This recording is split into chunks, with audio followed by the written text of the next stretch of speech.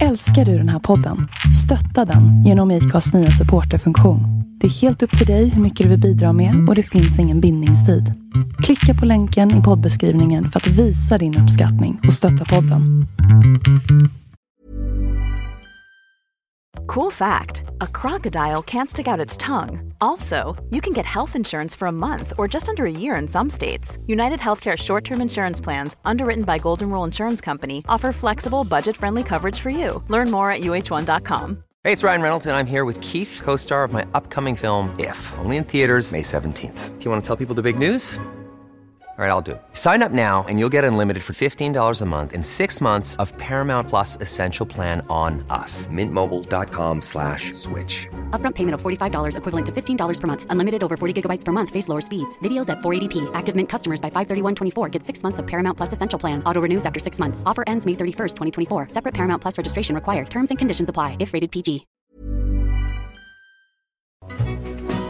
Hej hörni, vad är sant och vad är inte sant av den här enorma floden av nyheter och information som väller över oss om dagarna från olika plattformar? Hur ska man som person möjligtvis kunna navigera mellan vad som är sant och vad som ska rakt ner i papperskorgen? Samtidigt som de historier som vi hör och den nyhetsrapportering som vi hör påverkar sjukt mycket i de liv vi lever. Jag och Mats Olin sitter idag och vänder och vrider på det här ämnet. Mats är mediegranskningsexpert kan man säga. Han är chef för Näringslivets medieinstitut och har ägnat sig åt den här frågan i många år. Och jag vet inte om vi blir just så mycket klokare. Att kanske reser vi fler frågetecken än att vi river ner dem i det här avsnittet. Så ja, lyssna och ge mig gärna feedback på vad ni tycker sen. Ni kanske har tänkt någonting som inte vi har tänkt på. Och glöm inte att prenumerera, gilla vår Facebook-sida, fortsätt tipsa om nya intressanta experter, bläddra bland tidigare avsnitt. Men nu först, joina oss i den här superspännande diskussionen om vad som är sant eller inte. Let it go.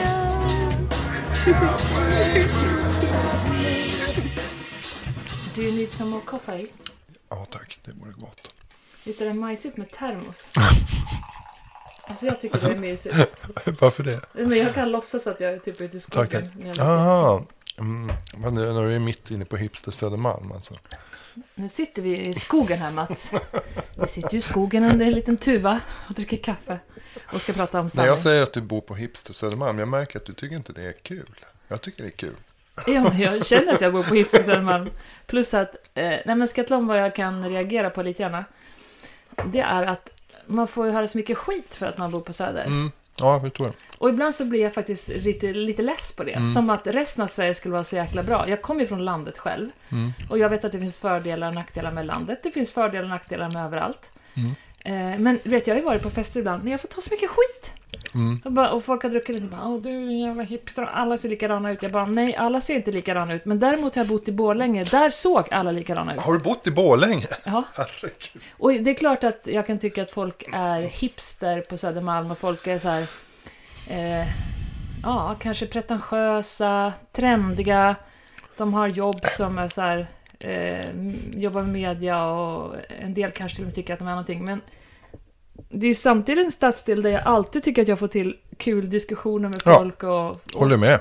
Ja. Men sen är det ju lite ganska trendkänsligt kan man få känslan av i alla fall när man besöker ön. Jo. Och det gör ju att det är lite tacksamt att skoja om det. Visst, och vet du vad? Jag kan inte ta det på annat sätt än en komplimang, för man tycker alltid att det är lite lättare att sparka uppåt än att sparka neråt. Precis. Men jag känner mig själv som en Lindesbergsbo fortfarande. Fast det är jag kanske inte. Nej. Men du bor ju i norra Djurgårdsstaden. Det känns också som lite snobb-hipster kan man säga. Ja. Det är det nog. Jag vet inte riktigt. Men framförallt så tycker jag att det är många som alla har ju bott där ganska kort tid. Och det flyttar in folk hela tiden. Och mycket utlänningar. Och då menar jag inte flyktingar utan etablerade människor som jobbar med något fint jobb i stan. Ja, de hamnar där därför att det är där det finns nya bostäder antar jag. Så att det blir en väldigt speciell miljö av det, absolut. Men vi trivs ju otroligt bra med grannarna, men kanske framförallt med liksom miljön och naturen runt omkring där. Det är ju så fint. Men du, vi ska prata sanning idag. Ja, just det. Mats, du är också min första återkommande gäst, måste jag bara säga. Vilken ära! Du, äran är bara min. Först pratade vi el och energi som var sjukt intressant. Ja. Och jag har fått jättemycket positiv feedback på det avsnittet. Folk som jag, som man trodde så här, men det här är inget område som intresserar mig, men som blir man intresserad för att det genomsyrar så mycket. Alltså är man till exempel miljöintresserad, då måste du ju förstå dig på energifrågor. Ja.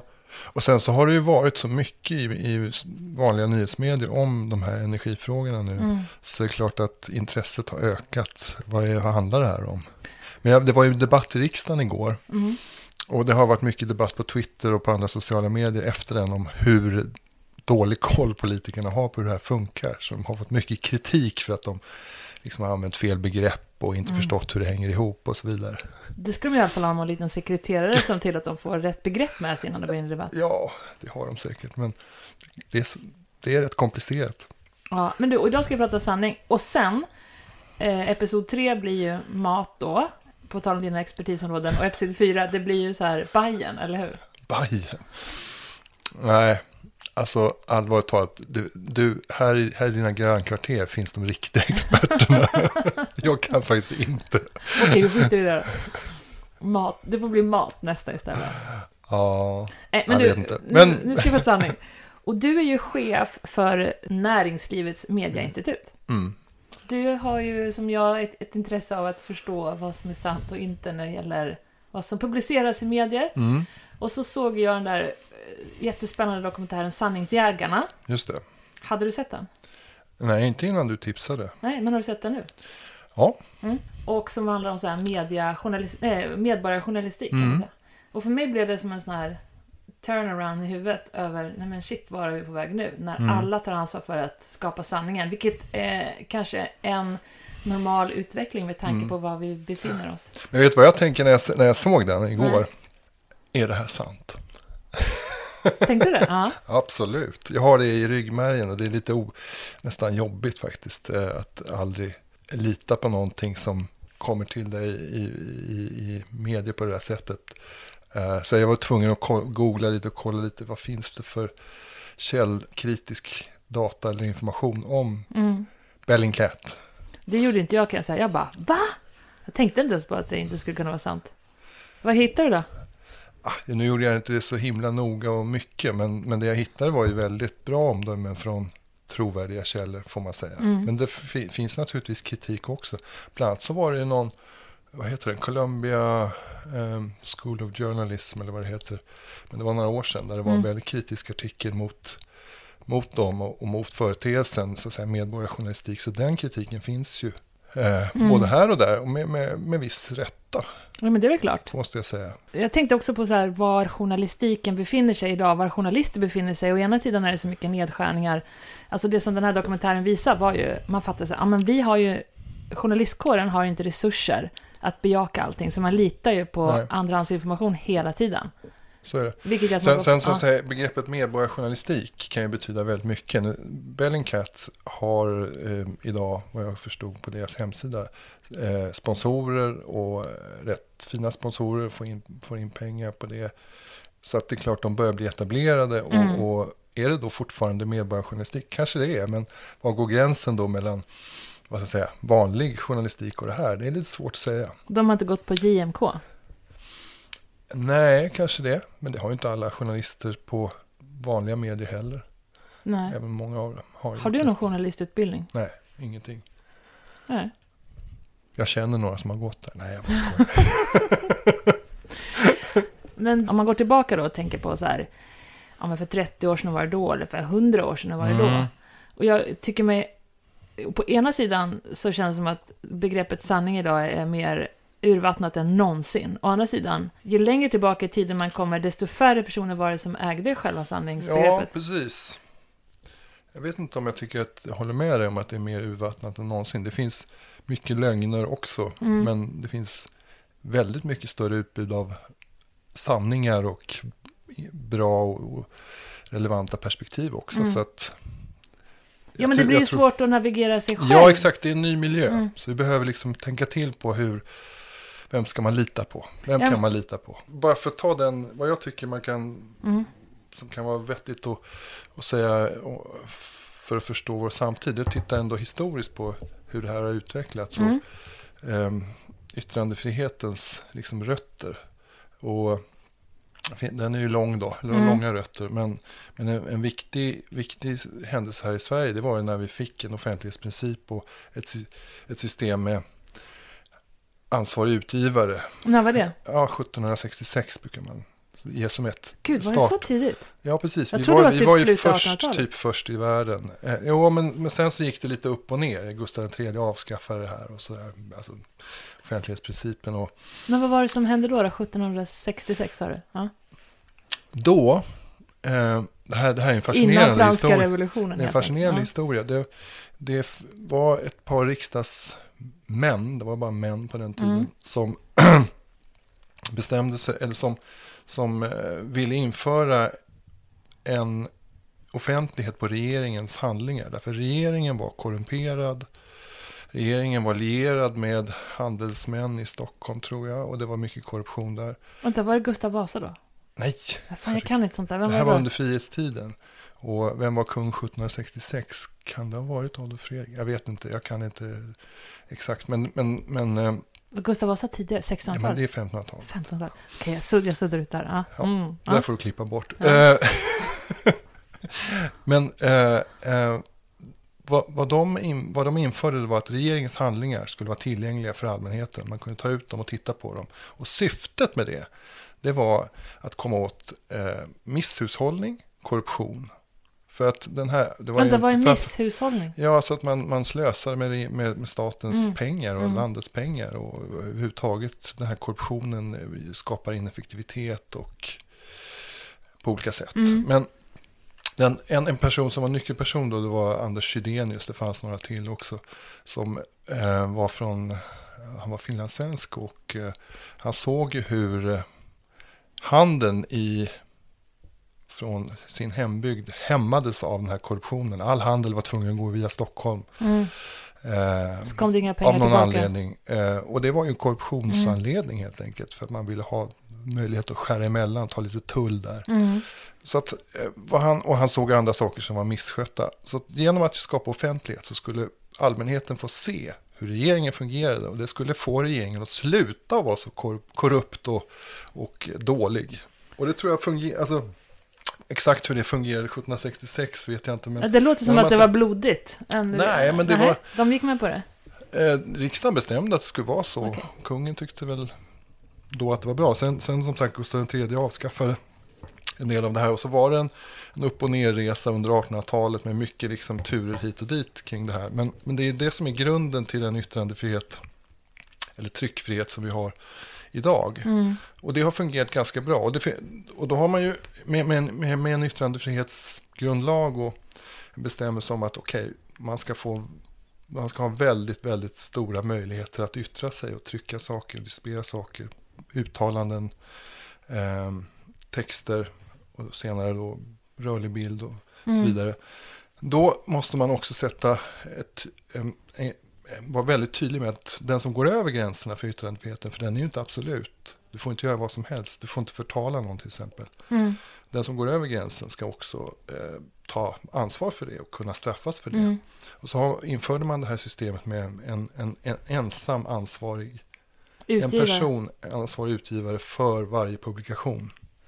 Och det har fungerat ganska bra, får man nog säga. Men nu när vi kommer till sen 10 år tillbaka när liksom sociala medier har verkligen tagit över publikens uppmärksamhet, så fungerar det inte på samma sätt där. Och det är en ny miljö. Hur ska vi göra med det här ansvaret för vem som får säga vad och sanningen som du var inne på? Ja, och hur ska man ha en möjlighet att granska all journalistik eller vad ska man säga som kommer ut? Om man kallar den här podden för någon form av journalistik kanske. Vem granskar det? Alltså och jag menar, vissa poddar får ju extremt stort genomslag. Som jag brukar nämna Infowar i min podd då med Alex Jones. Han har ju extremt många följare och tar sig rätten till att tolka tillvaron. Och halva USA tror på det liksom. Vem granskar det? Och den som granskar det, betyder det någonting liksom? Ja, Och egentligen är det ju publiken som granskar det, och frågan är hur publiken, om du skulle förtala någon just nu, här och nu, vad skulle den personen kunna göra för att få stopp på det eller få upprättelse? Komma åt dig som har förtalat den personen. Gå till en större podd? Ja, det är väl ett sätt, men det finns också legala sätt att komma åt det. Kan stämma dig. Vi har ju kvar det här systemet med ensamansvaret för de här gammelmedierna. Tidningarna, många webbsajter har det också, tv och radio. Men i takt med att, som sagt, andra poddar och andra avsändare tar över publiken, så är frågan vilket ansvar, hur ska man göra här? Och då tror jag, för det första, det tar rätt lång tid liksom att etablera nya system och få det här att fungera på ett bra sätt. Men tänker du att man kommer hitta något bra system? Ja, jag tycker man måste ha förtröstan och tro på att det faktiskt blir så med tiden. Det vill säga att det finns mekanismer som sorterar ut det som är bra, trovärdig information och det som inte är det. Exakt hur det ska fungera, jag menar, om nu Bellingcat publicerar saker på sin webb. Ja. Jag ska berätta lite vad de är. Ett gäng personer, det börjar med en person som samlade all information som han kunde kring olika konflikter eller politiska situationer för att visa en annan bild av sanningen. Och sen har det blivit fler och fler i det nätverket som går in till exempel i Syrienkonflikten och jämför massor med allt de kommer över. Vilket också var ju som häpnadsväckande vad de hittade. Och kunde vara, men här var 3 missiler på taket, alldeles var det 4, och här är det sprängt en bomb, och den där bilen sågs först där och nu sågs den här. Och de hade som mål att få ännu mer juridiskt inflytande, men just att de drev det själva liksom. Och... just det. Ja, och jag menar, till att börja med, svensk lag och svenska etiska regler och så för medier räcker ju, det här är ju en global miljö, och därför spelar de svenska liksom reglerna ganska liten roll, eller hur? Men vi är ju också internationella nu. Ja, det är vi, men de här Bellingcat som gör det här då, som du berättade om, de, om jag förstår det rätt, så argumenterar de ju för att vårt sätt att bygga trovärdighet för den information vi publicerar, det är ju en slags journalistik, helt klart. Det är genom transparens. Det vill säga vi talar om exakt hur vi har gjort. Vi visar källorna, lägger ut allt, rubbet. Jag har inte jag själv granskat om det är så. Och det sätter fingret på, de kan säga så, men vem granskar att Bellingcat, att de faktiskt gör det? Att det faktiskt är bra källor de har. Det gör ju alla som tittar på det. Nej, har du gått in och tittat på deras källförteckning och granskat alla deras källor? Nej. Och då är frågan, vem ska göra det? Men säg att du har till exempel det var något självmordsbombangrepp från Syrien som de visade bilder från, och då var det att det körde ut en bil, sprängdes, och efter det sprang folk ut och la sig och spelade döda till exempel. Då kan ju folk som var med där eller som bor där se att det har hänt så och verifiera sanningen. Precis, och det kan ju hända så att säga att publiken på det sättet talar om det brister eller inte, men jag tror att det rinner ner till också en annan sak, och det är så att säga trovärdigheten i varumärket Bellingcat, och hela tiden då hur olika medieorganisationer får trovärdighet i sitt namn. Det vill säga vi vet att kommer det från den här källan, kommer det från den här medieorganisationen Bellingcat, eller om det skulle vara Dagens Nyheter, så vet vi att det står för kvalitet. Vi vet att de för det mesta har rätt eller har gjort sitt jobb som journalister. Så att de här medievarumärkena, och de behöver då granskas givetvis av publiken, men jag skulle säga ännu mer av experter på att granska källor. Journalistikens jobb eller en del av journalistikens jobb är ju just att bedöma andra källor. Till exempel Bellingcat då. Alltså att det finns smarta journalister och andra experter som kan bedöma hur bra håller de över tiden. Hur många misstag gör de? Och jag tror på sikt, det här är lite visionärt, men på sikt så tror jag att rimligtvis så kommer det växa fram system där man har någon slags verifiering och liksom värdering av olika källors styrka. Och det börjar väl finnas idéer om hur det skulle kunna funka. Ja, vi hörde talas om någon sorts ratingsystem. Exakt. Som man kunde gå tillbaka. Exakt. Och jag tror att Wikipedia är väl lite åt det hållet? Ja, men precis. Wikipedia är ju ett bra exempel på hur man har lyckats skapa ett system som är mycket trovärdigt, som har sina brister, men som fungerar genom att du har många smarta människor som bedömer information och hela tiden kan revidera när det blir något fel. Men visst, det finns kvalitetsproblem med det också, men jag såg någon jämförelse där man hade jämfört Svenska nationella encyklopedin med Wikipedia. Och, det var intressant, den som du skickade. Ja, precis. Och, ska jag inte sätta min trovärdighet på att den verkligen stämde, den utvärderingen, men den var ju inne på, här var väl en C-uppsats eller något sånt där, men de hade alltså jämfört en rad olika fakta och kommit fram till att Wikipedia är mycket bättre, kan man säga, lite kort. Men lite grann och det bygger ju på någonting helt annat än den traditionella sättet att verifiera och kvalitetssäkra information. En slags nätverk då. Jag tänker på, vi är ju båda barn, du och jag, som kommer och motbevisar ens teorier hela tiden. Och de är jävla kvicka på att hitta källor och information. Ibland såklart är de barn och har gått snabbt och tror på någon källa. Ja. Men samtidigt märker jag att de blir väldigt allmänbildade. Och det blir de. Väldigt, som ett nytt sätt att tolka tillvaron märker man ju helt klart att det kommer. Och hela det här gammelmedia, alltså... Men vet du vad jag skulle vilja ha som förälder då, när det där händer? Det är att säga så här, okej, var har du fått den här informationen ifrån? Det är den här webbsajten eller var det nu är någonstans. Och så skulle jag vilja ha en tredje part som är verifieringsinstitutet, där jag kan gå in och se hur trovärdig är den källan.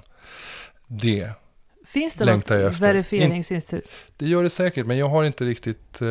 det finns många som tänker på det här, tror jag, och jag förväntar mig att jag ska bli erbjuden den här tjänsten så småningom. Men jag tänker, du drev ju Second Opinion. När var ni startade? Ja, men Second Opinion, vi startade, jag och Maria Bjarring startade Second Opinion för 10 år sedan. Och då var idén så att säga, lite åt det här hållet, fast lite för tidigt. Det vill säga att kunna ta egentligen vilken nyhet som helst som publiceras av gammelmedierna då och släppa in experter och andra för att bedöma och ge en second opinion på kvaliteten i den här ursprungliga nyheten. Det var liksom en grundidé vi hade,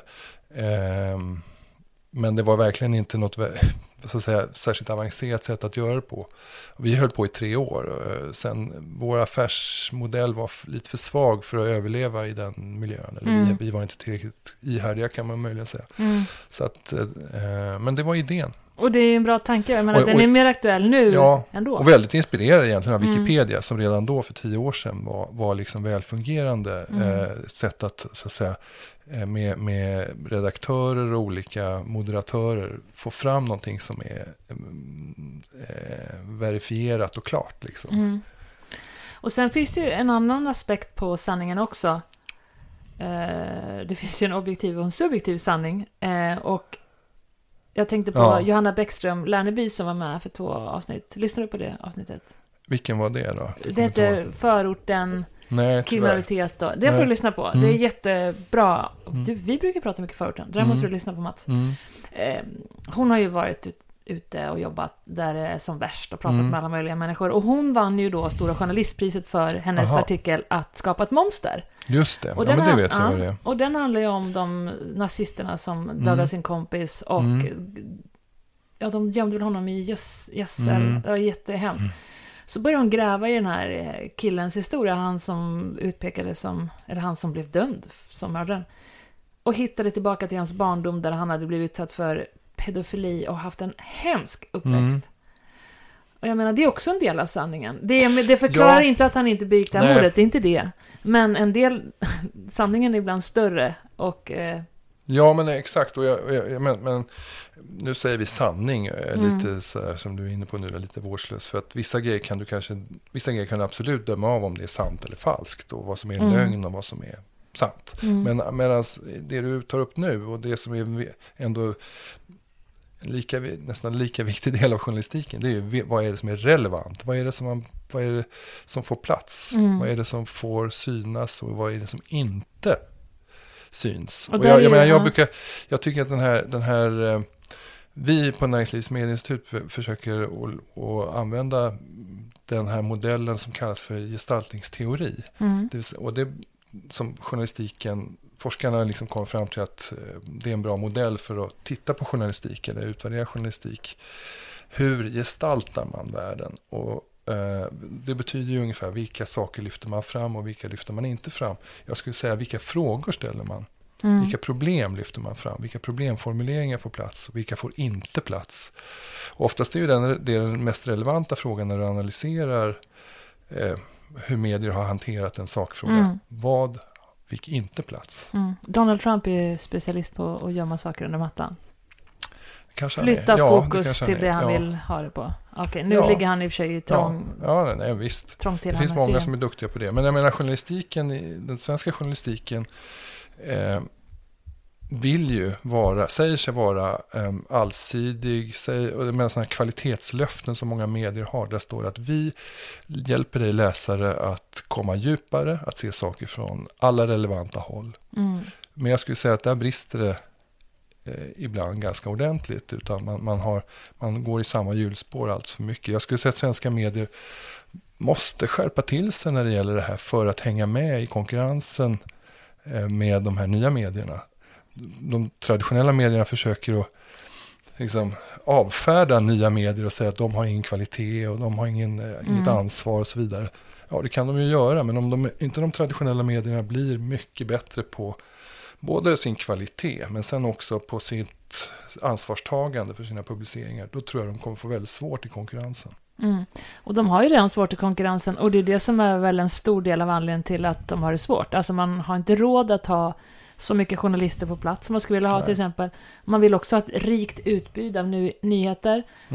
Och då måste man ju lita på andra källor liksom. Ja, fast om jag jobbade, jag är ju inte journalist då. Om du jobbade på SVT. Ja, precis, eller någon stor redaktion. Då skulle jag ju vara väldigt mån idag om att få in extern, revidering, extern kontroll, oberoende kontroll av hur bra vi är. Och det verkar de helt ointresserade av. Ja, egentligen är väl det igen, som läget är nu med jakten på sanningen. Så den kvalitetsstämpeln, det är ju det jag skulle leta efter. När jag letar efter nyheter, kan jag lita på det är sant eller måste jag läsa fler tidningar för att förstå att det är sant? Ja, och ska du bygga den här enorma konkurrensen om tittarna då, och läsarna, ska du bygga trovärdighet, då måste du ha den där kvalitetsstämpeln som du inte själv kan sätta på dig själv, utan som någon annan måste sätta på dig. Och när jag tänker så här, men vad tror jag att framtiden är? Då tänker jag att det är precis den grejen som kanske möjligtvis kan bli resultatet av den här tiden. Att man tvingas hellre 10 bra nyheter än 100 dåliga. Ja, och därför tycker jag man ska inte liksom såna här idéer om att förbjuda dåliga nyheter, det ska man avfärda bara. Därför att det här Finns de idéerna? Ja, men det finns ju massor med idéer om att stoppa yttranden på olika sätt som är skadliga eller felaktiga eller osakliga.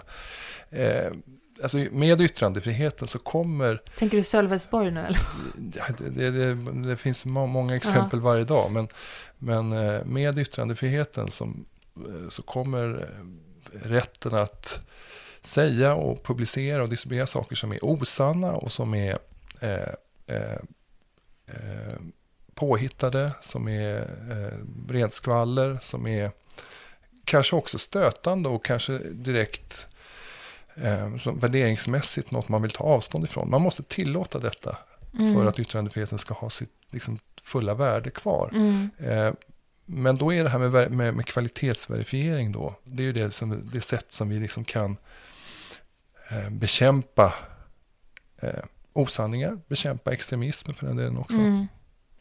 Ja, för problemet blir ju om man far med lite osanning för att främja någonting som man tror är bra, att det tar ju bort trovärdigheten från allt annat som man skriver. Man kan ju läsa ibland någonting som man tänker, ja men du vill ju såklart göra gott genom att Man vill förstärka någonting som man tror på rent politiskt. Men om det inte håller... Nej, och jag vet ju att du jobbar mycket med sådana saker. Ja, inte håller, men visst har det varit så att i vissa fall så har svenska journalister inte varit tillräckligt bra på att lyfta alla relevanta perspektiv på en fråga. Och det blir ett trovärdighetsproblem när det avslöjas. Och jag menar, det har diskuterats mycket om migrationsfrågan. Det skulle jag nog säga är ett sådant exempel. Men det som jag har tittat mest på själv, det är ju ekonomiska frågor, frågor om näringslivsfrågor och så vidare. Där jag skulle säga att det har varit för dåligt på en del håll. Ge något exempel. Till exempel frågan om privata företag i välfärden, eller frågan om bostadsbristen i landet, eller frågan om... Nyligen gick jag igenom ekonomirapporteringen i Dagens Eko. Och då ser man att det är vissa perspektiv som kommer fram hela tiden, väldigt mycket. Och det är till exempel Donald Trump förstås. Men också liksom, att sätta in svensk ekonomi i ett internationellt sammanhang, där är de väldigt aktiva. Däremot när det gäller att beskriva de inhemska faktorerna som påverkar företagens möjligheter att växa, alltså svensk politik, svenska företagarvillkor, där finns det jag ska inte säga tomt, men det är väldigt, väldigt lite. Så att där kan jag vara väldigt kritisk mot, liksom, har man verkligen tagit fram alla relevanta perspektiv? Nej, det skulle jag säga att det har man inte. Tillhör du de som tänker att public service är så här vänstermedia? Ja, i någon mån skulle jag säga det. Men jag bekymrar mig inte så himla mycket över det. Men visst är det så att jag menar, vi har många undersökningar som jag har lagt bakom mig, eller Näringslivets medieinstitut, som tillsammans visar att de här problemformuleringarna som inte bara public service, men som svenska medier använder, med public service kanske i synnerhet, är gärna sammanfaller med vänsterperspektiv på världen. Det skulle jag nog säga. Ja, men jag kan nog hålla med. Och jag kategoriserar mig själv som socialliberal, och du ser mer vänster än vad du är.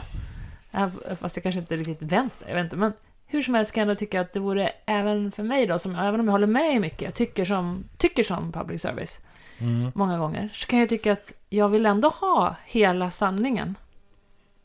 Ja. För att kunna bilda mig mer min egen uppfattning. Förstår du vad jag menar? Ja, det är klart man vill, men... Till exempel som du sa där med företagandet. Ja, men visst finns det säkert en faktor som är att man gärna söker information som överensstämmer med ens egna värderingar.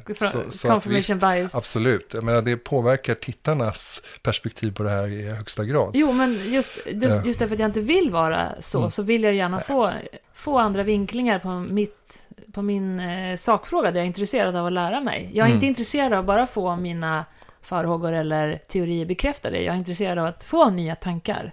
Och då kan jag kan hålla med dig kring public service. Att det känns väldigt mycket som att mycket matchar mina åsikter. Sen sitter jag och pratar med någon person som bara, jag tror att om man har företag som Sveriges Radio och Sveriges Television som har kunnat finnas till, de har funnits till väldigt länge, i decennier och 100 år med Sveriges Radio snart.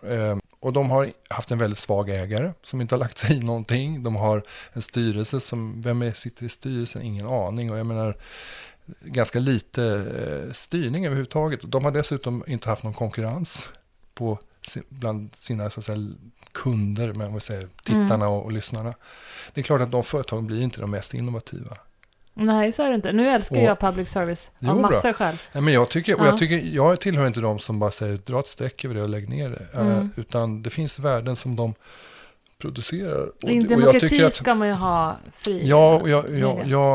Men jag tycker de får faktiskt, för det första måste uppdragsgivaren, och det är staten, vara tydligare med vad det här ska innehålla.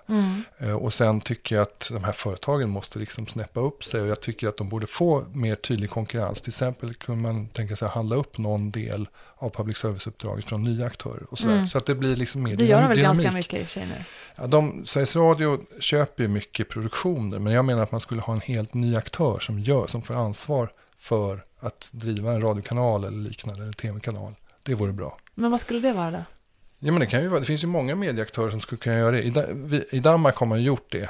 Haft sedan flera år en ny aktör. Det drivs då av ett annat medieföretag. En ny kanal som påminner väldigt mycket om P1. Men det är inte, så att säga, det gamla företaget, utan det är en helt ny aktör. Det som vore ägs bra. Av staten, eller vadå? Nej, det finansieras av staten. Men de har ett annat driv. Det tror jag vore bra. Men du var inne på det här med liksom public service roll för demokratin. Jag tycker så här att det man hör då och då, det är idén om att det ska finnas en lägereld. Har du hört det? Ja då. Ja. Jag jobbar ju fan med det. Ja, jag menar det. Okej, det är public service roll som lägereld, det vill säga att alla människor sitter runt samma eld och diskuterar, lyssnar på samma berättelser och diskuterar samma frågor. Det skapar någon slags samhörighet och liksom medvetenhet om liksom någon slags gemensamt uppdrag kopplat till vår demokrati och sådär. Men jag tror att man måste glömma den metaforen helt och hållet. För det existerar inte bland våra barn till exempel. Nej, till exempel. Och det existerar inte bland människor som om man biter sig fast vid den metaforen, då tror jag man är dödsdömd. För att det kommer inte fungera på det sättet. Dessutom så tror jag att det är snarare tvärtom. Mångfald är det som är det viktigaste ur demokratiperspektiv. Det vill säga att det finns många lägereldar med lite olika karaktär som fortfarande är bra att sitta mellan. 100% håller jag med dig. Och när det gäller begreppet lägereld så måste jag säga att jag tillhör de som kräks på det begreppet.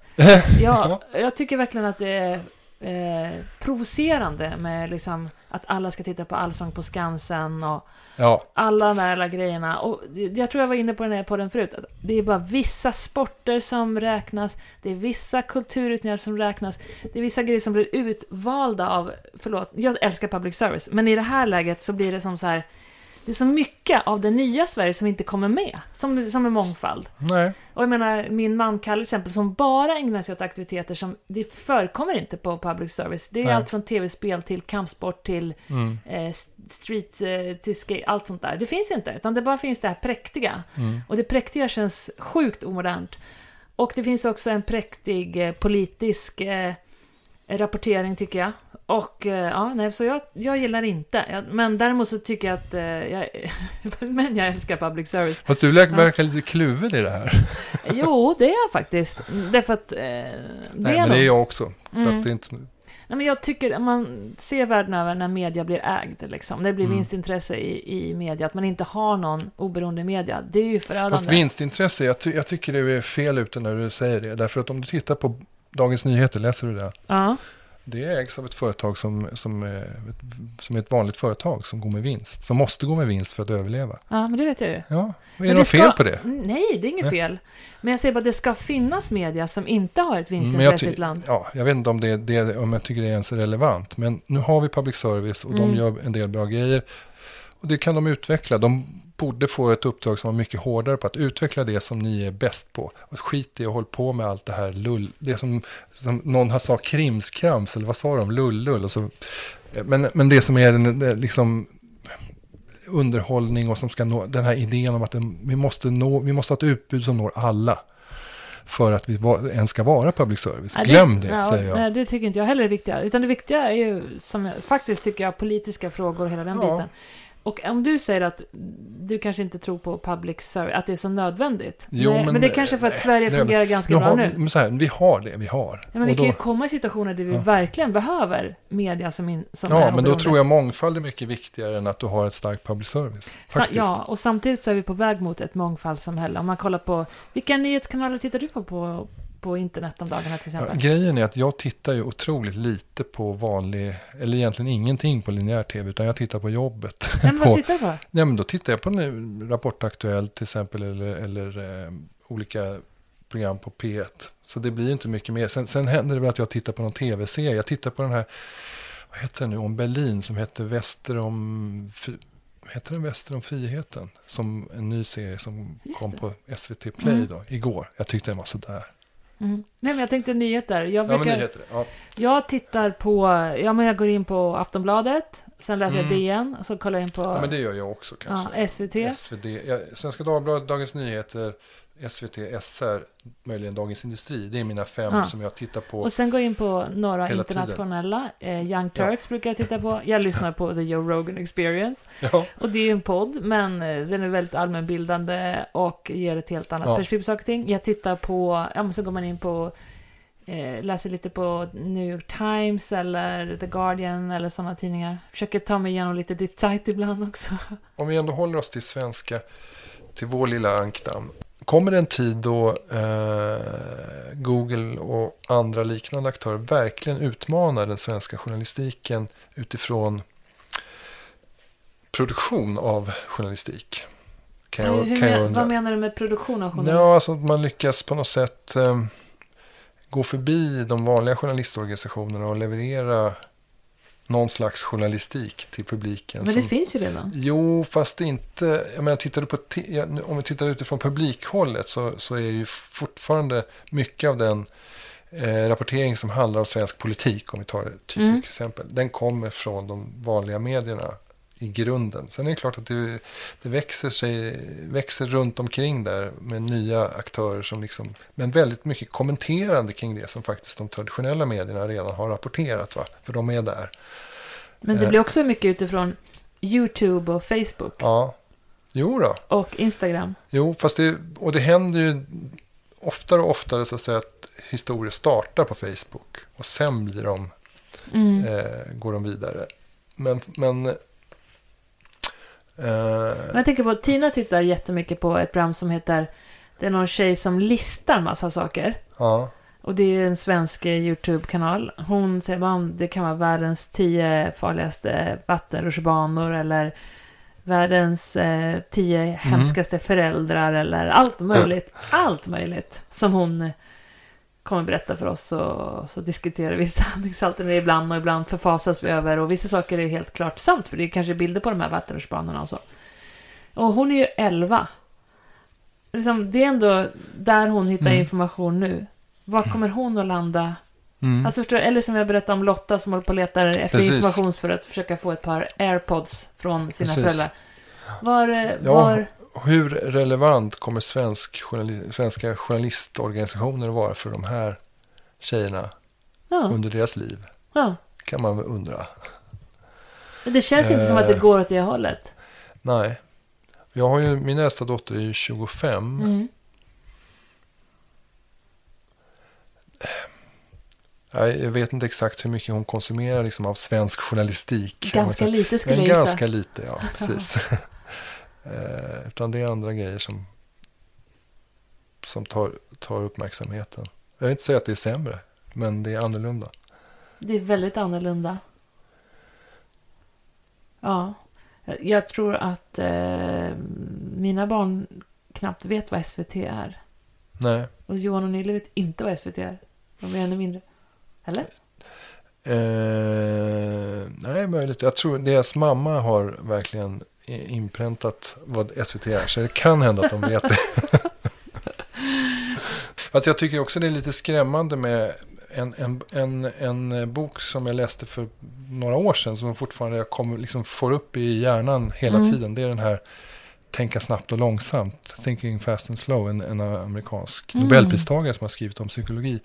Jag menar, där jag har levt i någon slags tro att människor är så självkritiska, och jag själv också. Men vad han bevisar i den här boken är hur utsatt man är för att påverkas av budskap, även om man intellektuellt kan förstå att de är falska. Ja, men har du inte läst Sapiens? Jo, det har jag också läst. För den har hela grunden i vad vi människor är att vi tror på historier. Ja.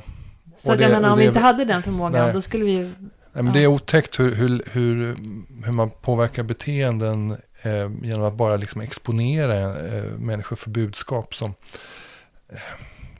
alltså hur reptilhjärnan tar över så att säga rätt snabbt. Ja, och framförallt när vi har brist på tid. Ja, precis. Vilket man ofta har. Ja, gud ja. Men jag har inga förhoppningar om att jag skulle vara helt oberoende. Ja. Men sen tycker jag, om jag får ta det här med att svenska traditionella medier, okej, de är hårt pressade av den här nya miljön och Facebook och så vidare, men att de måste, tycker jag, skärpa till sig på olika sätt. Och det kanske de har gjort delvis. Det går liksom, det är ju en evolutionär liksom utveckling nu. Men ett aktuellt case som jag ska publicera snart, det handlar om att Dagens Nyheter har publicerat en historia om en affärsman i fastighetsbranschen. Att han skulle vara en del av den ryska påverkansoperationen i Sverige. Och uppgifter om att han har lierat sig med Sverigedemokraterna som parti. Och han han protesterar högljutt mot det här och han har till och med stämt Dagens Nyheter för förtal. Och jag har tittat på den här historien ganska ordentligt och jag tycker jag håller med honom om att DN har hittat på, tagit uppgifter som är skvaller, som är falska, som är missvisande och satt ihop en historia som pekar ut honom som någonting han inte är. Hur har du tittat på den historien då? Jag har tittat på de uppgifter som DN publicerat och försökt gå tillbaka och se, stämmer det här? Till exempel, DN publicerar uppgiften, han äger, Johan Lundberg heter han, han äger, eller hans företag äger ett hus på Lidingö, det heter Villa Söderås, det är en stor kursgård har det väl varit. Och DN publicerar uppgiften att det ryktas bland grannarna att han håller på att bygga om det här till en rysk marinbas.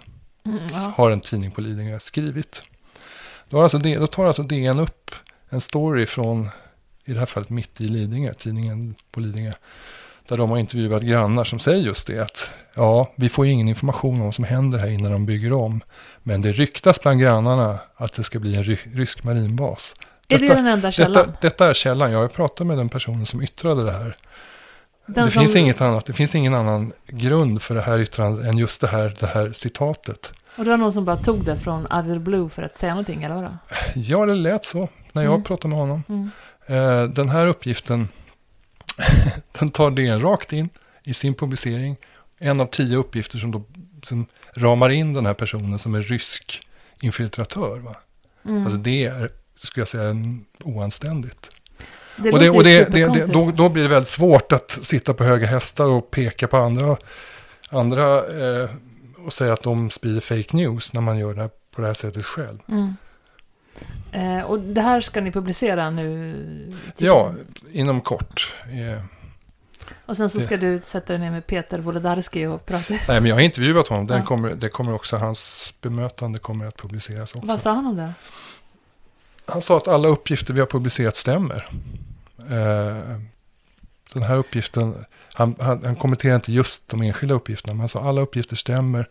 Om jag då frågar honom, men är de relevanta? Är de rimliga att publicera och peka ut den här personen? Till exempel ett rykte då? Ja, då sa han väl att nu tolkar du vad den här publiceringen innebär. Så att, han har också skrivit i den här förlikningen som det handlar om att samtliga uppgifter vi har publicerat stämmer. Men en annan uppgift är ju att de har tagit ett citat eller en uppgift från en rysk tidning som heter Izvestia. Och den tidningen, jag har själv pratat med en expert på ryska medier, Martin Krag, som ju pekar ut den här tidningen ska man inte lita på. Därför att det är Putins som kontrollerar den här tidningen. Man ska inte citera uppgifter från den tidningen av den här sorten därför att de har ofta ett syfte som inte är journalistik utan någonting helt annat. Men sa du det till Peter Wolodarski? Vi kom inte ner på de detaljerna utan han bara konstaterar att de uppgifterna, även här har de ju citerat någon annan som har sagt det. Det är bara det att den som har sagt det är inte trovärdig. Jag förstår. Men du, varför blev det förlikning då? Ja, jag tror att det handlar om att för att vinna ett förtalsmål i Sverige mot en tidning, det är väldigt, väldigt svårt. Det finns en rad faktorer i processen som gör att det nästan är, jag ska inte säga omöjligt, men väldigt svårt. Det är nämligen så att när du går till tingsrätten då så är det en jury som ska avgöra om det är förtal eller inte. Och juryn består av personer som partierna i princip har utsett. De är inte juridiska experter. De ska alltså ta ställning till väldigt svåra juridiska frågor. De gör det utan någon juridisk styrning egentligen. Och det står i bestämmelsen att om de är tveksamma så ska de fria. De friar nästan alltid alltså därmed. Plus att det måste vara 2/3 i juryn som vill fälla. Och om de fäller så kan domarna fortfarande ändra domen och fria. Men däremot om de friar, då händer ingenting. Då kan inte då kan inte Johan Lundberg överklaga. Det här är bara exempel på väldigt många faktorer i en process som gör det väldigt svårt att vinna. Och därför tror jag att han valde att gå med på förlikning. För det räckte liksom för att han skulle få tillbaka förtroendet från sina affärspartner. Men har du pratat med honom? Nej. Är han en sån här shady person eller? Det tror jag inte. Men jag kan inte bedöma hans person egentligen. Jag kan bedöma uppgifterna som DN har publicerat. Nej, för jag tänkte om det blir som, har du sett Making a Murderer? Nej. För han är ju shady kan man ju säga på alla sätt. Och det är ju det som på något sätt blir drivet i den historien. Är det för att han lever så i marginalen eller allt annat som är rätt och fel i samhället som han lättare blir en som han åtalar för det här mordet? Eller anklagar och tror också att han är mördare? Vilket reser ju en intressant frågeställning. Men som sagt, jag har ingen uppfattning om Johan Lundberg egentligen, utan det jag gör det är ju att jag tittar på vad är publicerat. Har de täckning för det? Och det skulle jag säga att det har de inte. Sen så har jag mina källor för att kontrollera det här. De kan jag inte i alla delar avslöja. Men jag har ganska god, tycker jag, insyn i vad som har hänt. Ja, det är väldigt viktigt för att DN ska behålla sin trovärdighet att de inte snackar ur jag tycker verkligen att det här är ett övertramp. Hoppas att hur kom du på att du skulle granska det här? Ja, men det var den här förlikningen som jag kommer tala med en god vän som är också väldigt intresserad av medieetik och de här frågorna, och då föddes idén att den här förlikningen är jättekonstig. Varför går han med på att förlikas? Varför går Johan Lundberg med på det när DN fortfarande inte har ändrat publiceringen och fortfarande liksom hävdar att den är korrekt? Ja, för det är rejält grova anklagelser. Det får man säga. Men jag förstår nu varför, och det var det jag förklarade om det här med juryrättegång och så vidare. Plus en annan sak, men det är mer så att säga ett annat spår i den här frågan. Det är att egentligen så var det ju företagets, Johan Lundbergs företag då, som inte ens minns vad det heter nu, som var kritiserat. Men ett företag kan inte värja sig eller har liksom ingen möjlighet att få rätt i Sverige, utan det är bara privatpersoner som kan få det. Och eftersom han var nämnd som till namn då, Johan Lundberg, så kunde han gå till domstol. Men det var ju egentligen för företagets räkning som han gjorde det. Men det där är ju juridiska frågor då. Och nu tänker jag så att när du pratar om det här fallet så pratar du om så här i Sverige att det är ganska på något sätt greppbart. Du kan ringa Peter Wolodarski och man kan... Han svarar ju på telefon. Men tänk så här internationella stora lögner liksom, som bara sprids över världen som är löpande. Det blir helt kört. Jag hörde om det här med regnskogsbilderna nu i Amazonas, att jag kommer inte ihåg att 70% av alla de bilderna som var fake från andra skogsbränder tidigare. Sådana där grejer som... Och jag menar, om du vill väcka opinion kring någonting så kanske du tar till vilka metoder som helst. Och jag menar, det kanske går några varv innan det kommer till en respekterad nyhetskanal som kanske tror att det är sant till slut och publicerar det. Sånt är ju... Nej, jag vet inte.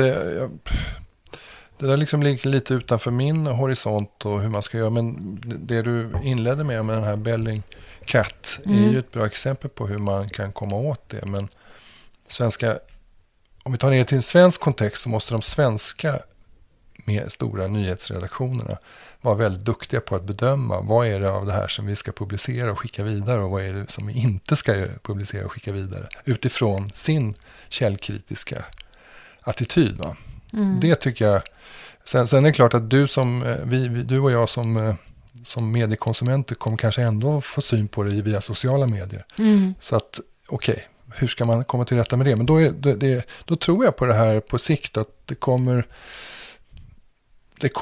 det måste på något sätt utvecklas metoder för verifiering som blir verktyg för dig och mig och alla mediekonsumenter att snabbt bedöma, är det här kvalitet? Är det här en trovärdig källa? Är det här rätt? Men där är vi inte riktigt här. Alltså jag kan inte se det. Jag kan inte se att, eller jag vet inte, jag försöker... Men tycker inte du att Bellingcat är ett exempel på att det börjar hända? Det var det som var min nya aha-upplevelse. Ja. Att Men du måste ha lite förtröstan och lite tålamod. Alltså jag tycker också att det här skapar väldigt stora problem för demokratier och för liksom uppfattningen om hur världen fungerar. Därför att allmänheten får en massa konstiga och felaktiga bilder. Det finns ju Bellingcat motsvarande som bara vill leverera fake news. Ja, jag förstår. Jag kan tänka mig det. Ja, men det är klart att det gör. Ja, du menar så. Du menar trollfabrikerna. Trollfabrikerna, precis. Och så vidare.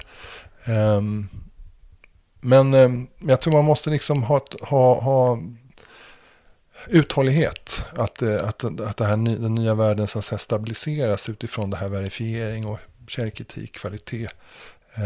Men det kommer inte bli lätt. Och jag hoppas, jag är optimist.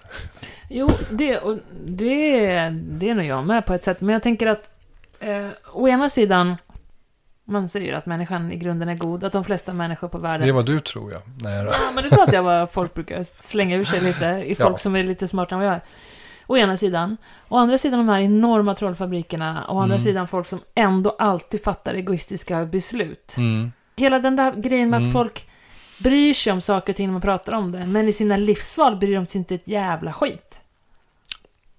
För att man orkar inte, för att man är inte tid eller för att man är lat. Och det är inte direkt ondska, men det är liksom... Ett hyckleri kanske du sätter finger på, eller? Ja, men jag kan gå till mig själv också. Om jag läser någonting som bekräftar mina farhågor, då tror jag ju på det lättare än om någonting som tror emot mig.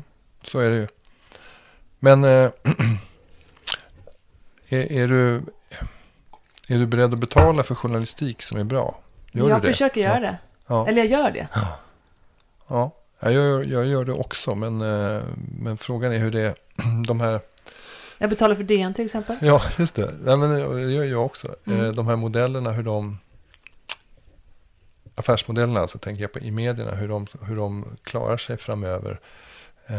Också i det här, jag menar, tittar du på våra barn, kommer de ha en tidningsprenumeration? Jag vet inte, 17 alltså. Men de kommer, samtidigt så har jag en känsla av att de kommer att vilja ha bra journalistik. De kommer att vilja ha bra källkritisk granskning av liksom omvärlden. Och till slut så tror jag de kommer vilja betala för det. Men då är frågan, kommer de vilja betala det för det av de här gamla medieaktörerna eller någon annan? Det kan nog komma att ändras ganska ordentligt om inte våra gamla medieaktörer liksom poppar upp sig rejält. Jag tänker att det kanske blir företag som sponsrar trovärdig nyhetsrapportering som en del i deras varumärkesbyggande arbete också. Men det finns säkert redan. Det finns, ja. Men vad var det i våran, när vi var små? Vad var det som gjorde att vi började att tänka källkritiskt egentligen? Alltså, jag har en känsla av att vi inte var så himla källkritiska när vi var unga, medan ungarna idag är mycket mer källkritiska, ja, lätt, eller hur? Lätt. Jag tror inte att jag blev källkritisk ordentligt förrän jag började på universitetet. Nej. Tyvärr. Nej. Och för oss kanske det blev en sån här aha-upplevelse när man redan var vuxen, att jag måste vara källkritisk. Ja, eller jag kan inte lita på alla de här auktoriteterna kanske. Och för de unga så är det redan när de är 11 år så fattar de det. Jag vet inte. Så att när de är 45 år gamla, våra barn, så kanske det här är en irrelevant problemformulering som vi håller på att snacka om idag. Förhoppningsvis. Tror du det? Nej, jag vet inte. Jag bara tänker att man måste...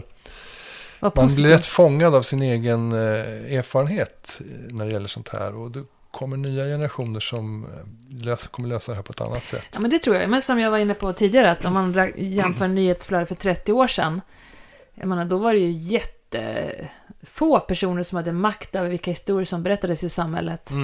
Precis. För 500 år sedan var det typ ett fåtal. Ja.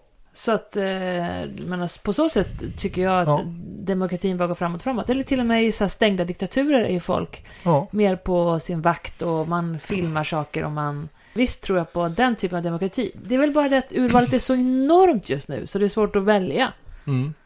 Och saker och ting kommer fram, men det kan komma fram bilder som är helt manipulerade. De där att man kan få munrörelsen helt, att nu jobbar ju Kalle med sådana saker, men då är det ju svårt att göra det. Men nu ska det vara att du kan göra det hur lätt som helst. Ändra munrörelse på rörlig bild för att matcha det innehåll vi ska säga. Det vill säga man kan leverera en film med Vladimir Putin när han säger vad man vill att han ska säga. Och med röstmatchning och sådana saker. Var tar sanningen vägen då? Nej, men återigen, någon kan säkert avslöja det här. Då skulle jag vilja att den här någon alltså den kunskapen och den förmågan till källkritik kunde bli tillgänglig för alla genom någon slags verifieringssystem.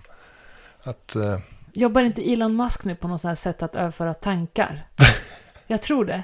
Ja. Om man har börjat kunna läsa av drömmar och sånt där. Jag har ingen koll på det. Får man läsa hans tankar då, eller? Ja, men jag tänker på det kanske är det som är sanningssägaren som kommer, att man kan gå in i tankarna hos folk istället. Ja, det måste jag googla. Det här var verkligen bara någonting som låter lite obehagligt tycker jag faktiskt. Integritet. För det är ju en del av det här, vi har pratat mycket om sanningen, men en del av det här eller väldigt stor del av det här handlar om integritet. Det vill säga att du har rätt till din egen personliga privata sfär. Du har rätt att slippa bli förtalad. Du har rätt att slippa närgången granskning av dig själv och offentliggörande av uppgifter om dig själv på olika sätt. Men det försvinner ju med det här. Här står det nämligen så här. Ja, exakt. Elon Musk unveils plan to build mind-reading implants. Just det. Ja, precis. Men fortfarande så kommer nog frågan om... Alltså det är verkligen ett rörligt mål. Jag höll en föreläsning för unga 25-åriga skribenter som utbildar sig inom skrivandet om integritet och hävdade eller försökte liksom lyfta den här personliga integritetsfrågan, att det är viktigt att värna. Men det tycks mig som att de här ungdomarna liksom rycker lite på axlarna. För de är uppvuxna med en helt annan offentlighet för sin person via sociala medier, och därför tycker inte att det är... Alltså gränsen för vad som är privat är en helt annan än den som jag känner och som kanske jag är uppvuxen med. Ja, men kanske så att nya generationer så väl vet vad som är deras offentliga eller sida som man får tillgång till och vilken som man inte får tillgång till. Exakt.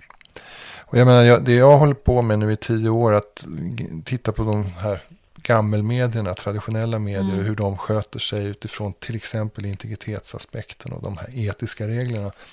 Jag kan ju tänka ibland eller känna ibland att men hur relevant kommer det vara om 20-30 år? Kommer någon bry sig? Eller ens 5 år? Kommer någon bry sig? Därför att de här medierna börjar tappa mark. Särskilt i den unga generationen så liksom spelar det inte så stor roll vad public service-företagen gör, för de tittar ändå inte på det. Nej.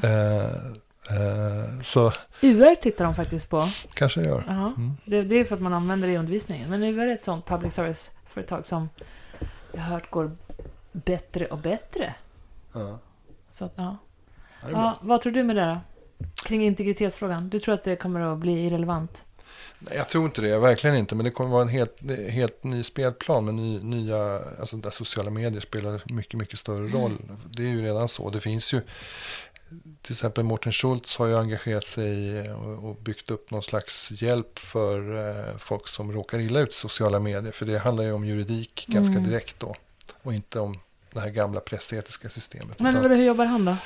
Jag tror de hjälper folk att driva mål helt enkelt. Vad är det för typ av klienter de har? Det kan vara ungdomar som blir förtalade eller hotade eller liknande saker. Och då kan det vara verkligen så här mobbning på skolan? Ja, jag tror, så har jag uppfattat det. Jag kan inte, så inte gått in så mycket i de olika målen, men det tror jag är liksom idén med verksamheten. Så det är en ny liksom aktör och en ny spelplan som är mycket mer relevant för unga människor än den här gamla pressetiken kanske. Skulle jag inbilla mig. Men inom pressetiken så händer det en rätt viktig sak nu i början på nästa år, och det är att Den här, du vet, pressombudsmannen, den har ju funnits sedan 1969 tror jag det är. Och den här pressens opinionsnämnd som sen dömer av, de har precis fyllt 100 år, förstår du? Ja. Men nu ska de äntligen, höll jag på att säga, nej, det här tycker jag verkligen är en bra institution, så det var dumt sagt. Men nu ska de byta namn och de ska få mer uppgifter. Så nu ska det heta Medieombudsmannen och Medieetiska nämnden tror jag det ska heta. Så då ska de flytta över en prövning av sådana här ärenden som sker i public service-företagen och i etermedierna. Sveriges Television, Sveriges Radio med flera ska flyttas från den här statens granskningsnämnd till den här nya Medieombudsmannen. Så det blir lite ny Och de ska få mer resurser? Jag antar det. De har inte kommit ut med så mycket information om hur exakt det här ska organiseras. Men jag vet att jag pratade med han som är vd för Utgivarna häromdagen. Och han sa att de är i full färd att bygga system, alltså IT-system och liksom hanteringssystem för ärenden. Så att målet är fortfarande 1 januari, men jag skulle tippa att det skulle inte bli förvånad om det blir lite försenat. Men den rollen blir viktigare och viktigare. Ja då, men det bygger ju på att de här medierna fortsätter att vara viktiga som de granskar. Sen har jag en massa synpunkter på hur de borde utveckla och förbättra systemet. För jag tycker att till exempel att den upprättelse som man får om man vinner, om en tidning har kränkt din integritet på något sätt, så är den upprättelse som du får då ganska minimalt, skulle jag säga. Du får lite så här att man korrigerar texten. Nej, man ber inte om ursäkt till exempel. Där hade du ett bra förslag. Utan man publicerar en text som är beslutet. Den här tidningen har fällt, så här har pressombudsmannen resonerat. Den ska publiceras i den tidningen som blir fälld. Men det skulle gå att göra mycket mer för att verkligen uppmärksamma och upprätta den som har blivit kränkt. Och en ursäkt, det var ju en enkel sak. Du, nu kommer jag tänka på den här flyttfirman som du jobbade med när ni bodde i Berlin. Ja. Vad var det för någonting? Det var ju ett sånt här fall av... I det fallet så var det Aftonbladet som spårade ur totalt och publicerade en story om den här flyttfirman, att de hade snott ett bohag och sen inte mer hörts av ungefär. Och när jag skulle flytta, det här blev jag ju personligen engagerad i eftersom jag letade efter en flyttfirma. Då fick jag ju syn på den här artikeln, så tänkte jag, men den här firman kan jag inte anlita. Men är det här sant? Precis. När min yrkesroll slog till där så frågade jag mig, är det här sant? Och det var det inte. Så jag grävde verkligen upp den här storyn. Berätta. Ja, det var så här att den här flyttfirman hade hämtat ett bohag. Jag tror det var i Strängnäs. Och hade då anat oråd. Saker de hade sett i det här huset där de hämtade grejerna. Så att de gjorde en kreditupplysning, lite sent kan jag tycka. Men då när de hade hämtat grejerna och var på väg därifrån, så gör de en kreditupplysning och inser att den här personen som är deras kund har mängder med betalningsanmärkningar, har varit utmätt av kronofogden med mera. Så de tänker, vi kommer inte få några pengar. Och då har de möjlighet att hålla bohaget tills de kan säkra pengar. Och det var det de ringde och sa, vi kommer hålla bohaget, vi behöver en förskottsbetalning innan vi levererar. För att du har alla de här anmärkningarna. Och sen började cirkusen. Sen då, kunden ringer då till polisen. Och säger att den här flyttfirman har inte bara snott hennes grejer utan kidnappat hennes son. Och polisen gör tillslag på det här. Och de hamnar med handbojor in på polisstationen. Men det var bara det att allt det här var ljug. Var sonen någonstans? Och grejen är att när det inte fungerar med polisen, då ringer kunden till Aftonbladet som också går på det här, som går på storyn och publicerar alltihopa utan att kolla. De bara tar jag kan säga att alla människor som anlitar den här flyttfirman hittar den här artikeln. Eftersom det är liksom det första som kom upp på Google. Så det var ett stort problem och firman har gått i konkurs, tyvärr. Men var var sonen någonstans? Sonen var med i bilen som körde enligt Mustafa som ägde flyttfirman så erbjöd de honom skjuts att hänga med till den nya bostaden. Och när då kunden ringde och sa att min son sitter i bilen och han är kidnappad, då gick ju polisen igång på skickade ut flera bilar. Alltså vilken historia. Men sen så i polisförhören som jag läste så kom ju polisen rätt snabbt fram till att den här personen är inte kidnappad och det här bohaget är inte stulet. Och släppte allihopa. Men nu ligger artikeln kvar på Aftonbladet. Ja, det gör den. Ligger den fortfarande kvar? Jag sökte ju ansvarig utgivare Lena Melin om det här. Och för det mesta så brukar ansvarig utgivare svara på frågor om såna här saker och bemöta kritik. Men hon höll sig undan, tyvärr. Och artikeln ligger kvar. Jag tycker det är skandalöst. Ja, det är fruktansvärt risigt. Och en person som driver företag och betalar skatt och liksom anstränger sig och blir smutskastad på det här sättet och inte får någon upprättelse. Och hans företag gick i konkurs. Nej, men ja. Just det. Han sa till mig att det berodde inte bara på den här artikeln. Men den bidrog. Helt klart. Berätta någon mer scoop som du har gjort då. Eller scoop, vad säger man? Någon mer granskning som du har hittat som har visat på en annan sanning? Vad ska jag ta? Jag vet att du försökte dra den där fotbollshistorien upp i Östersund, men där var det sant, va?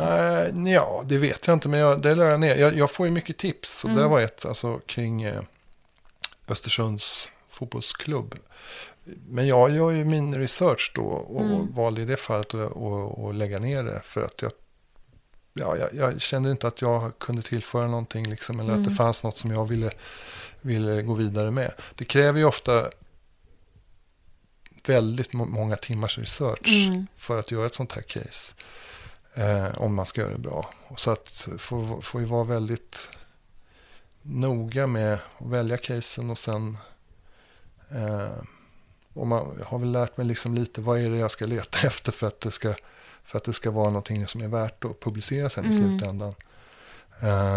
Men de casen när man har kunnat hjälpa en enskild person är ju ofta de som är mest, så att säga, belönande förstås. Eller en enskild företagare för den delen. Jag har ju ett par medarbetare nu som har gjort liknande case, och menar till exempel vi hittar case som ibland är lite gamla, men Pamina, min kollega, grävde upp ett case om en liten klinik som heter Snarkkliniken, som blev beskylld för att ha gjort något allvarligt fel och blev uthängd i Kristianstadsbladet för det. Men senare så, och personen i fråga, liksom, det här var en kris för det lilla företaget. Men vi kommer fram till att det fanns inte, Kristianstadsbladet hade inte stöd för det de publicerade, och den här saken blev också anmäld till IVO och de blev friade. Men det är väldigt snabbt då för tidningar att publicera uppgifter som bygger på vad patienten har upplevt i det här fallet. Som kan vara en katastrof för det företaget, och det var det i det här fallet. Visst, och samtidigt så måste medier kunna rapportera om saker folk berättar. Men liksom, var ska gränsen gå då för att kolla uppgifter? Jag tycker de gick över gränsen här. Och jag tycker att när det gäller företagen, de små företagen framförallt, men även de stora företagen, så är vårt system dåligt. Det är så att de har väldigt, väldigt små möjligheter att då klaga och att få rätt. Även fast det bygger på skvaller, även fast det bygger på direkt felaktiga uppgifter. Men hur kan det vara så? Det är en tradition. Från början sa man så här i lagstiftningen att en juridisk person kan inte ha en ära. Och därför behöver vi inte liksom hålla på med det här upprättelse. När var det man sa men det? Där var på, nu ska vi se, det var någon gång på 1800-talet tror jag man sa så. Men det har liksom hängt kvar, och där är Sverige rätt extremt. I andra europeiska länder så har man i alla fall någon möjlighet för företag att kunna protestera, att få rätt till slut. När man säger att ett företag inte kan ha en ära, då säger man samtidigt att de inte kan ha någon varumärke liksom, eller varumärkesbyggande. Nej, äran är ju... Nej, och så säger de som försvarar den rådande ordningen, säger att ja, men de flesta, eller publicisterna tar ju ansvar och publicerar inte felaktiga uppgifter. Så är det ju inte. Det händer då och då att det publiceras just lögner eller felaktiga, osakliga uppgifter på olika sätt. Det händer ganska ofta. Då och då, ja. Så brukar man argumentera att men vi vill inte att stora företag ska gå in och skrämma tidningar till tystnad. Och det ligger ju någonting i. Verkligen.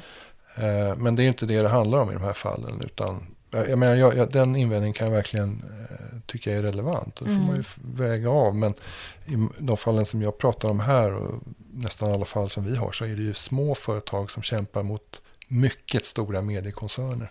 Bonniers omsätter 28 miljarder tror jag det är. Ja.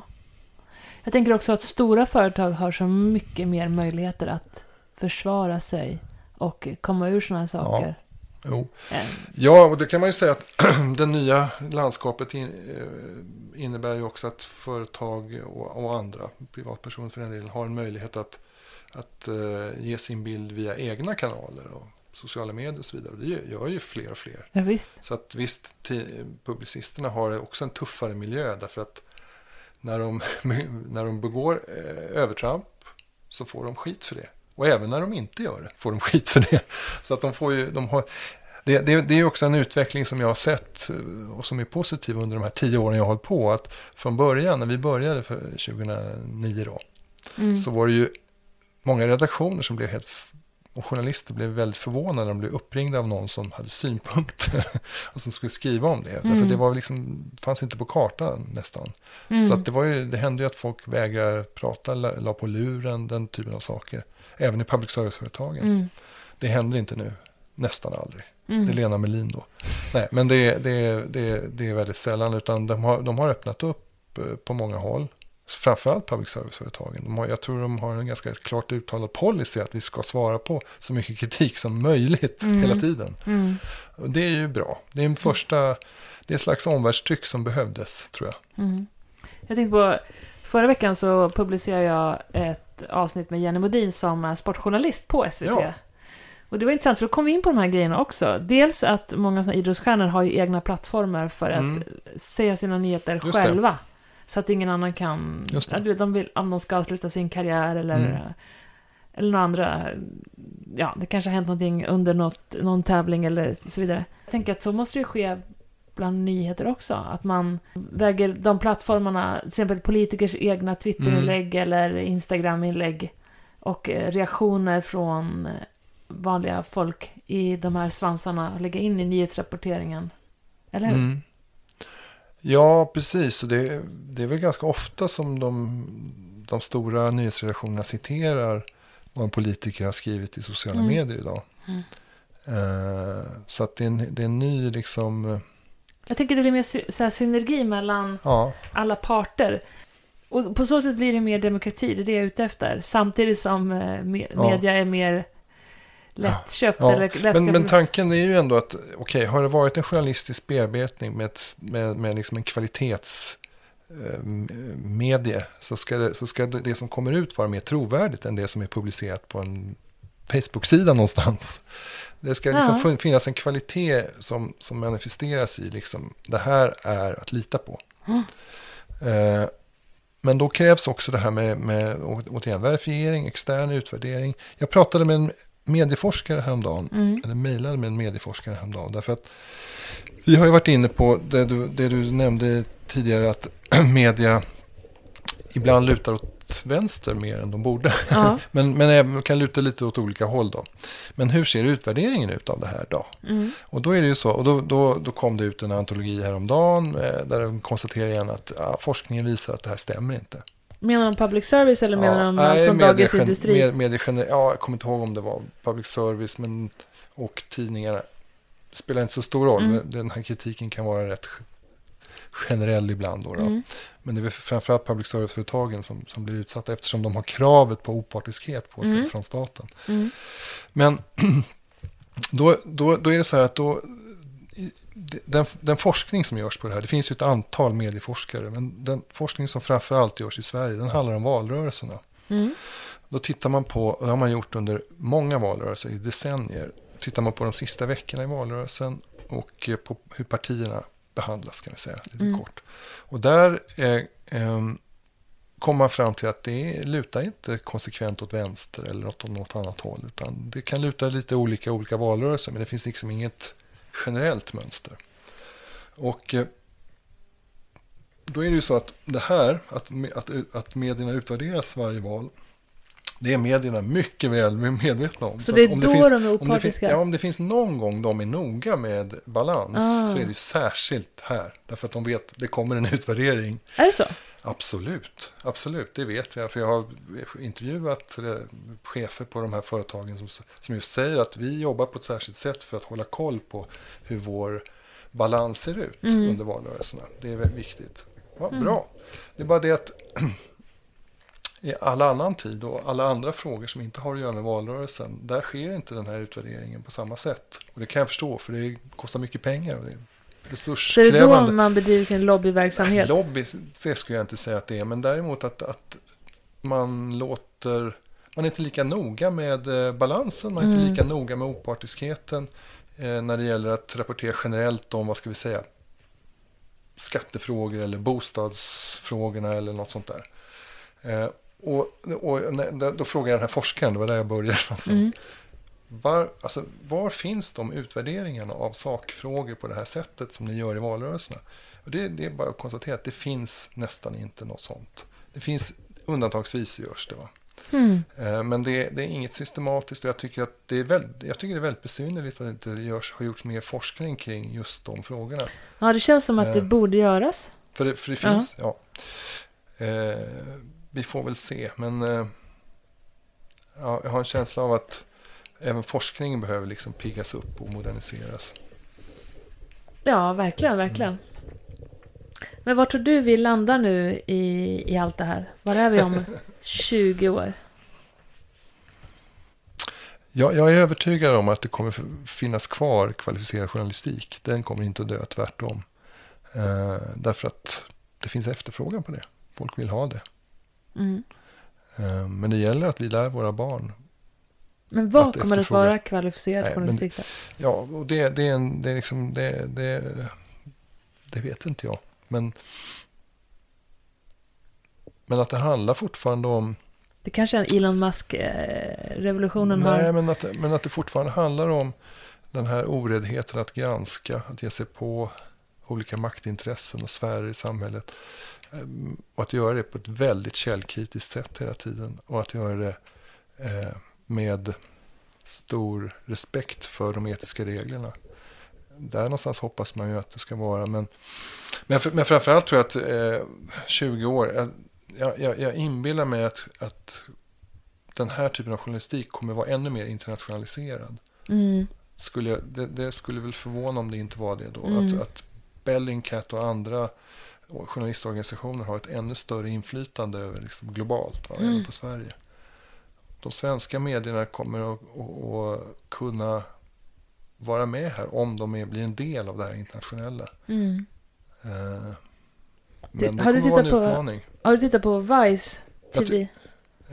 Nej. Ja, någon gång har jag sett. Jo, det här som med olika korrespondenter, eller vad man ska kalla dem för. Ja, eller vad man ska kalla dem för. Ja. Men det var kanske för 10 år sedan som de började sända sig. Men det var ju då någonstans som jag kunde känna att det var så himla intressant att se någon som man åker till Tjetjenien och liksom på riktigt så här, försöker förstå vad det är. Någon 23-åring som bara, what's happening here? Alltså som vågar utmana nyhetsrapporteringar överhuvudtaget. Just det. Där tycker jag såg en grej som jag var tänkvärt igår när jag tittade på den här Bellingcat-dokumentären. Därför att den här idén om att egentligen allt som händer i världen finns dokumenterat videomässigt mer eller mindre. Bara du vet var och liksom hur du ska hitta det. Om man drar ut den trenden lite ännu längre så kan man ju tänka sig att alla händelser och all vad ska vi säga, en politikers olika sayings kommer vara liksom i princip online hela tiden. Och då blir ju journalistens jobb ett lite annorlunda. Ett redaktörsjobb med. Ja, kan man säga. Men just det här online och att det går att backa bandet och titta på vad var det som hände egentligen hela tiden. Oavsett var och när det hände. Den är ju lite fascinerande. Jo, den är ju det. Men och skrämmande. Den kommer fortfarande sättas i ett tolkningssammanhang. Ja, visst. Och den man kan ha helt skilda åsikter. Och det är någonting som, till exempel vad Trump säger, som jag fasas över. Det får ju de som tycker att han är bra, de tycker bara att han är bättre när han säger vi ska bygga en ännu högre mur. Ja, alltså. Och det är väl kanske det som är det kluriga. Eller kanske det som är demokrati också när jag tänker efter. Att folk ska ha rätt till sina egna åsikter. Medan jag tycker att folk ska tycka som jag. Nej, men det är ju egentligen en annan fråga liksom respekten, men vad ska jag säga, det som fogar samman liksom vår syn på demokrati och vår om man säger västvärldens tradition av liberal demokrati. Hur ser det ut om 20 år? Ja, jag tror inte då kan man ju vara väldigt orolig på vissa punkter hur det faller isär förtroendet på en del håll, men återigen, man måste kanske ändå vara optimist och säga att det går upp och ner. Fast nu är det faktiskt inne på pudelns kärna här. De historier som vi berättar i samhället, de påverkar vi ser på samhället. De soldater som åker med till de turkiska soldater som åker med till gränsen till Syrien, de är inte bara ditkommenderade, de tror ju också att de gör rätt. Och det är därför hela den här frågan är så såklart extremt viktig, för att alltså, vad är det som kommer att komma fram? Vad är det som kommer betraktas som sanning? För det, på tal om sönderfall i samhället. Eller till exempel, bara ett litet löjligt exempel, de här parodierna som ryska myndigheter ligger väl bakom på Malena Ernman och Greta Thunberg och allt det där. Alltså att man bara det är en god kraft, någon som vill gott, som blir så smutskastad av andra onda krafter. Det är de här historierna som påverkar världen, det är därför det är så viktiga frågor. Ja, och smutskastat, jag menar det här att man satir och liksom att man ger sig på och hånar makthavare, det har vi haft i Sverige också. Ja. Det är bara det att det är ett annat tonläge nu och det är en annan grovhet och brutalitet i det. I den globala kontexten som man kan bli lite förfärad över. Vi har ju förhållandevis varit ett litet snällt land, får man ju säga. Ja, jag vet, min morfar hade såna här böcker med satirtecknare, du vet. Ja, precis. Och satirteckningar. Ja. Men då fattar man att det var satir. Det är det som är problemet, att vi om man tar det som en sanning, någonting som är smutskastning eller satir, så blir det Fast återigen, jag måste säga att i ryggmärgen när du berättar det så tycker jag, så kommer det vara om vi har en yttrandefrihet som vi ska ha, som vi vill värna, som vi inte vill inskränka så lite som möjligt, då får du leva med det. Det kommer på köpet. Men det är klart, sen då de här gränserna, var ska de gå och vad ska hända när man går över gränserna? Absolut, va? Och där blir det besvärligt när vi i en global kontext igen, så att säga. Vad ska vi i Sverige göra åt de övertramp som sker på en global nivå? Inte så lätt. Nej, verkligen inte. Nej, när man tänker så här då känns det hopplöst, tycker jag faktiskt. Ja, men vi får inte sluta där, höll jag på att säga. Nej, men vi kan inte, alltså trots allt är det inte, jag tycker nog ändå att det som finns tillgängligt idag, det är så mycket rikare och större och bättre än det som fanns tillgängligt när vi var för 20-30 år sedan. Det måste man ju ändå säga och se. Jo, och sen är vem äger världen, och säga, de som har mest pengar, de som kan berätta mest historier och berätta de historier som de vill att världen ska höra. Så det är klart att det spelar en roll, men journalistiska organisationer av olika slag kan ju ha sin mission liksom, och inte så förbaskat mycket vara de rikaste organisationerna. Och där igen Bellingcat, där är det en sån här hoppfull grej. Ja, det måste jag säga. Och även en hel del journalistik. Jag menar, vi intervjuar ju, som igår, vi har gjort en rapport nu om gruvindustrin i Sverige kan man säga. Eller gruvindustrin, den kommer om några dagar, någon vecka här. Och då kan vi jämföra hur man skildrar det här i olika medier, olika artiklar. Vad är det ni har för vinkel på det? Ja, men vi har tittat på särskilt de här batterimetallerna, batterimineralerna kanske man ska säga, som man behöver för att kunna göra batterier, som är en nyckel för klimatomställningen. Det är liksom ett intressant dilemma, för då måste man gräva upp dem och måste ha gruvor. Vi har frågan om Kongo och kobolt, och det har du själv engagerat dig i. Kongo-avsnittet, för er som inte har lyssnat på det. Kina och så vidare, där väldigt mycket av de här mineralerna kommer ifrån. Men vi har de här i Sverige också, fast vi tar inte upp dem. Det är ett intressant dilemma då. Ska vi göra det? Kongo, men ska vi göra det? Eller ska vi inte göra det? Så det är det vi har försökt fånga. Och inte minst se hur journalistiken klarar av det där ganska komplicerat dilemma. Liksom. Det är flera aspekter på de här frågorna. Men vi kom då fram till den här rapporten att det har de gjort ganska bra. För vi var lite förvånade. Vi är inte alltid man ser den nyansrikedomen som vi har sett här. Och framför en av de bästa publiceringarna var just i Dagens Nyheter som jag tidigare har kritiserat. Så att vi intervjuade journalisten bakom som gjorde det reportaget. Nu kommer inte jag ihåg vad hon heter, men den här intervjun gjordes igår. Och då ser man ju så att säga vad journalistiken kan åstadkomma och det är intressant att höra av journalisten.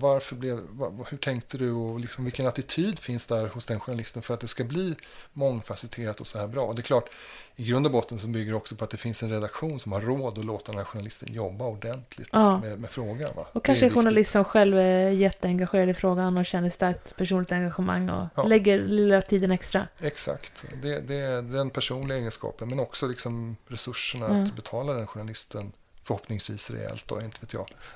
Du, vad var nyanserna i hennes reportage då? Nej, men nu ska jag säga att jag har inte gjort intervjun och jag har inte gjort rapporten heller, utan det är min medarbetare Carl Vincent som har gjort den. Så jag kan inte riktigt de här frågorna, men det handlar ju just om är det rimligt att en nyckelfråga kan ju vara, är det rimligt att gräva efter de här mineralerna i Sverige?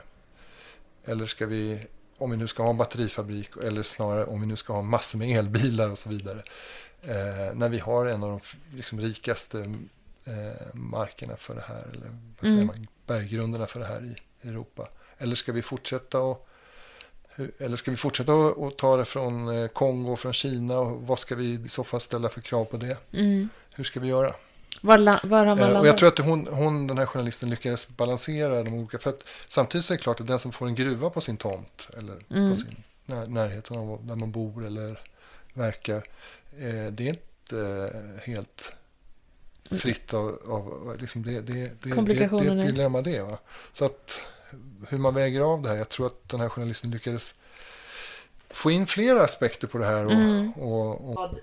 Men jag läser böcker. Jag konsumerar inte så mycket. Nej. TV. Fotboll tittar jag på. Och ibland någon tv-serie sagt. Nej. Jag kommer inte ihåg vad vi höll på med. Nej, vi ska ta om Carl Vincent. Ja, just det. Men alltså, förlåt, det här kommer jag kliva bort sen. Men att, vet du det... Jag kan uttala mig säkert om. Men du, okej, jag ska drista mig till en sammanfattning. Någonstans känner jag att vi har landat lite i det här snacket med att det finns en bredare journalistik idag än vad någonsin har funnits. Och den innehåller allt. Och problematiken blir att sålla i den.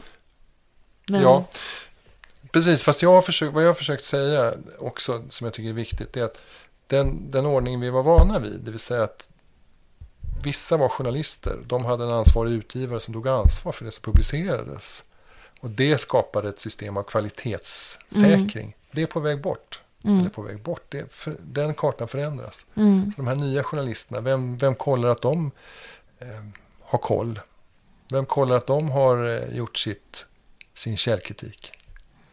Samtidigt tänker jag på hela den här Facebook... Vem tar ansvar för publiceringen? Jag måste tänka på den här Facebook-skandalen. Hela den grejen med ansvarig utgivare och så vidare. Så att på ett sätt känner man att man kanske mer och mer vill ha en ansvarig utgivare. Någon som ska ställas till svars. Det är det jag menar. Det tror jag, det är det jag tror är den här mognaden. Att det kommer att det behövs även framöver. Det behövs, men det som inte finns är liksom utarbetade system för att visa upp det för publiken. Vem är ansvarig? Vad är källkritiken? Vad är kvalitetsstämpeln på det här? Just den här lilla storyn. Och då kan vi konstatera att olika personer kommer välja olika kvalitetsstämplar. Ja. Så en kvalitetsstämpel kommer inte kunna bli någon sån allmängiltig sanning. Utan den kommer gälla de som tycker ungefär så. Ja, fast jag kan nog, men jag inbillar mig, nu fantiserar jag lite, att det kanske växer fram verifieringsinstitut, tredjepartsaktörer här, som bara specialiserar sig på att verifiera journalistik. Men det är väl ditt nästa företag, Mats? Ja, precis. Jag är övertygad om att det finns många som redan sitter på en del sådana här idéer och utvecklar sådana här idéer. Men att sen genomföra det till en stor standard som många köper in, det kräver otrolig uthållighet och liksom. Ja. Ja, men det får bli slutorden. Som vanligt, jättetack för en intressant diskussion. Vi kommer fortsätta den på några middagar här framöver, vet jag. Tack Johanna, det var jättekul att få komma hit och intressant samtal tyckte jag. Ja. Du kommer tillbaka igen. Ja, jag vet inte. Nu har jag uttömt mina expertområden. kunskaper. Vi såg ju mat. Det får bli mat nästa gång. Ja, men tack så mycket. Ha det bra. Anna. Hej. Tack för att ni lyssnar, hörni. Som sagt, återkoppla till mig jättegärna. Det här är något som intresserar mig enormt mycket. Och jag blir fan inte klokare. Ja, lite klokare blev den här diskussionen faktiskt. Men jag vill gärna höra vad ni tycker. Vi hörs igen snart. Tja!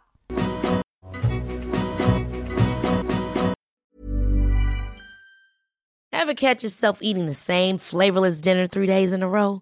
Dreaming of something better? Well, HelloFresh is your guilt-free dream come true, baby. It's me, Keke Palmer. Let's wake up those taste buds with hot, juicy pecan-crusted chicken or garlic butter shrimp scampi. Hello Fresh. Stop dreaming of all the delicious possibilities and dig in at HelloFresh.com. Let's get this dinner party started. Want to get a chiseled look in the jawline? Sculpt and shape your jawline with added volume from Juvederm Volux XC. Juvederm Volux XC is an injectable gel specifically designed to be robust enough to improve moderate to severe loss of jawline definition. And it is the first and only hyaluronic acid filler approved for the jawline. Add volume to your jawline for a chiseled look with Juvederm Volux XC. For important safety information and to find a licensed specialist, visit Juvederm.com. That's Juvederm.com. Not for people with severe allergic reactions, allergies to lidocaine, or the proteins used in Juvederm. Common side effects include injection site redness, swelling, pain, tenderness, firmness, lumps, bumps, bruising, discoloration, or itching. There's a risk of unintentional injection into a blood vessel, which can cause vision abnormalities, blindness, stroke, temporary scabs, or scarring. Talk to a licensed specialist to find out if it's right for you. Visit Juvederm.com. That's Juvederm.com.